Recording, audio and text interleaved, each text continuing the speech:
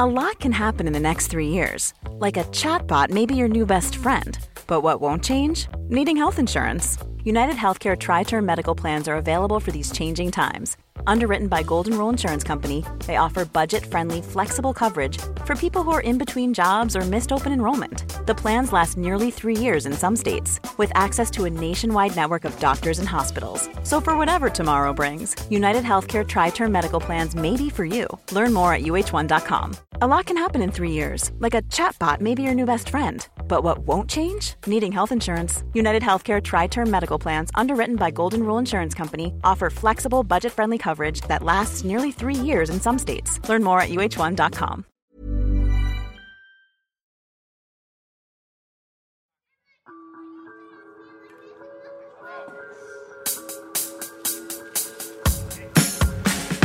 Welcome to my good bad brain. I'm a normal person, so I'm insane. I've got depression and ADHD, but I'm doing better since I medicated me. I'm still not always sure whether I exist or what being a person even really is, but I figured out a long time ago that being alive is beautiful.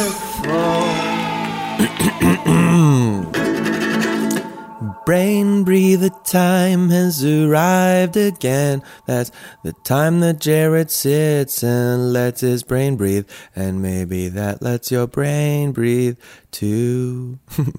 Yeah, that's a good solid one in the running. Second episode, second brain breather. I don't know, is that what this is about? Because I feel like if I'm working things out for myself, which is, you know, what I want to use the brain breather for, to have these kind of dialogues with myself in much more explicit ways instead of just in my head, sometimes doing it out loud and to, you know, people who might be listening and thinking about them responding or having thoughts, you know, the projected audience, right? You guys who don't exist yet, but will. I guess the idea of a brain breathing, I don't know, maybe it's anxious sometimes, you know what I mean? Like, there's the possibility that my struggles, my debates, inner sort of thoughts are, I mean, is there a chance they're not the most peaceful thing? Of course. They're not that peaceful to me a lot of the time. But, you know, I don't know, that whole Beatles thing, you sing a sad song to make it better. I do think there's something to that, just seeing each other in each other, seeing ourselves expressed somewhere externally in the world, especially if it's in like more specific ways that you think, oh, wow, I don't know, nobody's said that specific. I thought I was the only one who ever had that little thought or that little experience, you know? There's something about that that's so validating, you know, to your experience, to your existence, that says, oh my God, just the thought, just the knowledge that you're not alone. I wonder about the power of that so much. And I don't know, like why is that so important to us to just not be alone? This week's episode, I talk about this thing, HALT, with Zeke, this strategy he has when he's not acting well, right? HALT, hungry, angry, lonely, tired, as a thing you should do as a self check-in to see if you have those problems. If you're acting, you know, if you feel like off, you think you're not maybe being your best version of yourself. And lonely struck me. I mean, I thought of this thing my mom used to say when I was kids, or, you know, that she was like, am I tired? Am I hungry? Do I have to go to the bathroom? And I like that HALT is basically the same thing. But lonely is an interesting thing to add in there. Why would loneliness be so hard for us? Because especially, I don't know, I've come to enjoy solitude so much, and it's given me a chance to reflect so much and grow so much, and spending time with myself alone, I think, was so necessary to developing a sort of inner home for love. I think when people say self-hate or self-love, they don't mean, it's confusing for people because we're trying to dance this line of like, don't be a narcissist because that's bad, but love yourself because that's good. And we think they're connected, but they're really not. That the obsession with self as the primary, never can be wrong person or whatever that comes with narcissism is different from creating a space in yourself, a home that is fertile ground for love to actually take root. And that is self-love, a love that belongs to yourself and is in yourself, is how I've come to imagine it. And when that space is not available and not fertilized, not cared for and groomed to be ready to plant seeds of love that other people might give you, you'll never have a place for them. Self-hate means, somebody offers you love or positive things and it just drains right through that swamp, that hole where there's nowhere for love to take root and live. And that's how I've come to think of self-love. I'm the oldest sibling of a bunch of little brothers and sisters, and growing up felt, pushed a little bit into a parental role. And the idea of self-love always felt so stupid to me because it seemed to think that there was nobody else in the world more important than you. That's like how it hit my brain. And I knew that wasn't true. I felt much more responsibility towards people outside of me most of the time. And as a result, never made space for myself or this idea of self-love. And that felt morally correct, that there's this thing, sacrifice for other people and whatever. And even the airplane analogy of, putting your oxygen mask on to help yourself before other people, there's something about that strikes our morality also as like wrong. What? You're going to put yours on before a child? But the reality of the situation is that without the oxygen flowing to you, you could like pass out before you were able to help the child. And so you have to help yourself before you're capable of helping other people. I'm trying to dance that line forever of like, well, how much am I helping myself and really doing self-care in an appropriate way? And when do I cross over into being selfish? And this is a hard thing, I think, to examine. I think about the idea of narcissism a lot. I'm putting myself out there in the world as an individual, just stepping out from the herd and saying, hey, listen to my podcast, or here's pictures, selfies of me on Instagram that I liked or thought were funny or cool or something, and I'm going to put that out there, and I'm going to put my poems out there, and all these things that are very self-centered, it seems, It never felt that way internally to me, and this may be me justifying myself, but because it all stemmed from an obsession with other people. And when it is centered to me, it's because the me that I am is not something I identify with very strongly. It confuses me.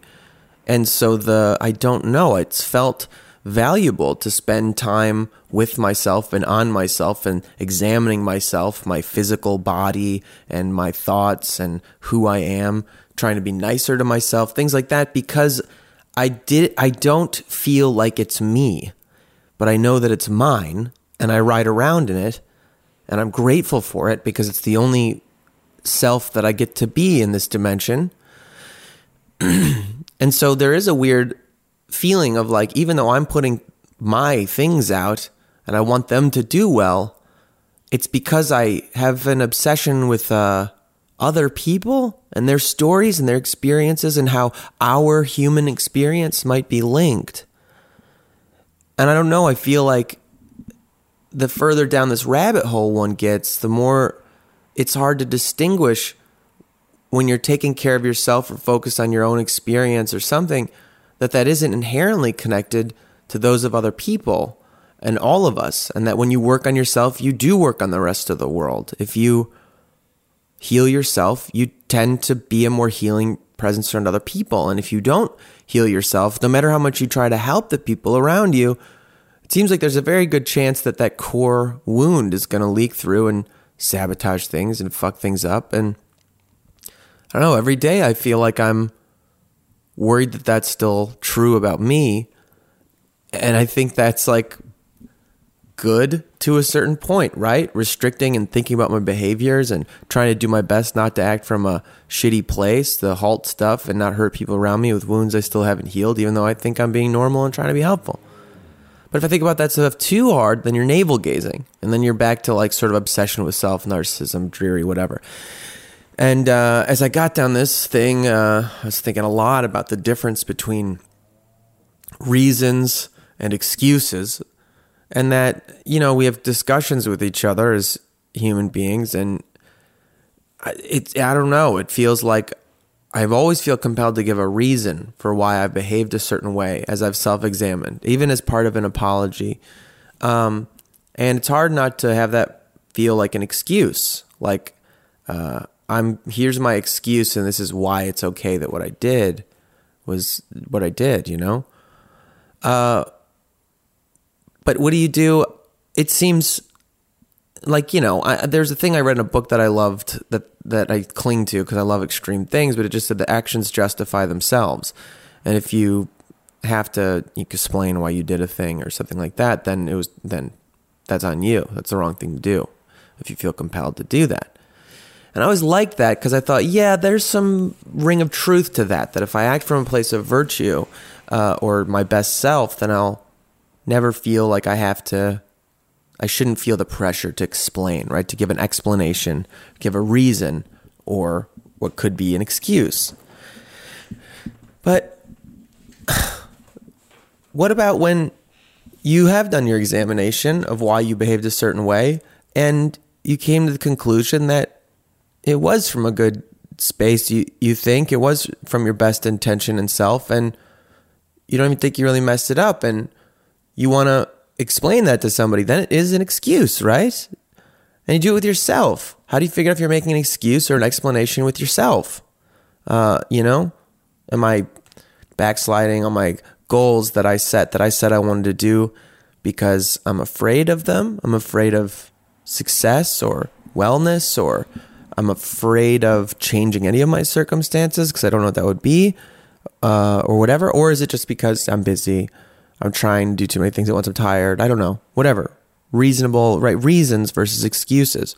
Or even if the excuse that it is a reason, you're not using it to justify, but you're trying to use it to understand and move forward. It's hard. I'm sure it's become dizzying already. I feel dizzied. I'm not sure where I've even gone with this and where I've concluded. But I was reminded of something my psychiatrist told me about in our most recent meeting. She used this phrase, analysis paralysis. And I laughed, and I'm laughing about it now again because that resonates with my experience. Analysis paralysis, that I can just go so far back and down, pinballing through permutations of what is going on, especially if it's centered or coming from a place that is reverberating with my own negative feelings of that day or a bad experience or something. And that can get you into gloomy, useless places, analysis paralysis. And strangely, I think it's connected to my whole don't kill yourself list. What I usually have to do to get out of it is just stop. Just stop in an insensitive kind of way. Just go like, okay, now I have to just do something and make sure that thing is, I'm sorry, I'm not being clear. Like do something, anything tactile, present in the world and just progressing, clean some dishes or whatever. Check your schedule, make a list of things you need to do some push-ups, stretch a little, something that just shakes your head and goes, oh, this is a human experience. I'm never going to escape this constant inquiry. I'm never going to escape my own incredible pinballing mind that can find permutations of every version of existence where I'm evil, where I'm a saint, whatever, and figure out what's going on. It'll never happen. And just like we've known at this point, I think, that we've come to the realization, paradox is real. I just gotta sometimes go, yeah, two contradictory things exist in the same space. Isn't that crazy? Anyway, let's make lunch. I think you kind of just gotta go and do your best to be communicating from a place of good faith and be willing to accept that from everybody else around you too, especially if they've proven that they love you or you love them. Just to be able to say, look, I don't know, I'm gonna make mistakes. I may have just made some mistakes. I may not even understand fully the inner and outer workings of them, but I'm trying really hard. And if that's true, and if you are earnestly from a space of good faith, I think in all things we can be working to understand each other and understand ourselves and gently move forward, becoming stronger and more vibrant, more present. Yeah, I don't know. It's a gloomy day in Los Angeles, and it is beautiful. And I don't know. Some days that gloom is like so perfect, you know? I love it. Maybe because we're just used to the sun, but I really think it's because of the moisture in the air, you know?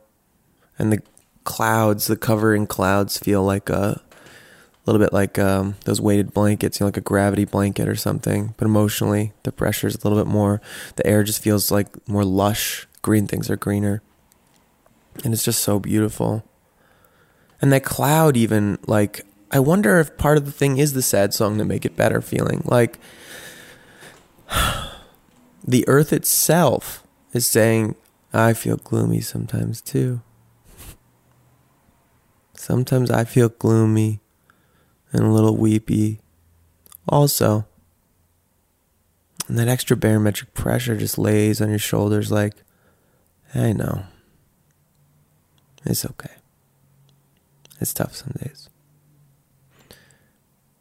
And there you have that thing maybe again. That connection, you know? That thing that, something else out there resonates with my experience and has nothing to do with anything they're doing or saying. Just this knowledge that we're sharing this experience makes it okay, makes us connected, bonds us closer.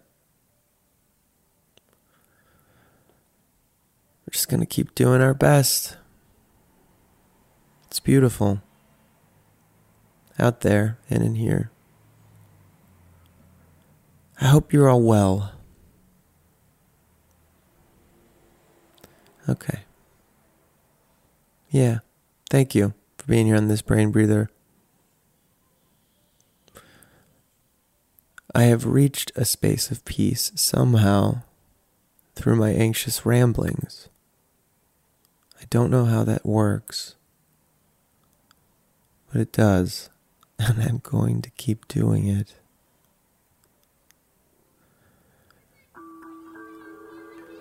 Yeah, thank you. See you guys later.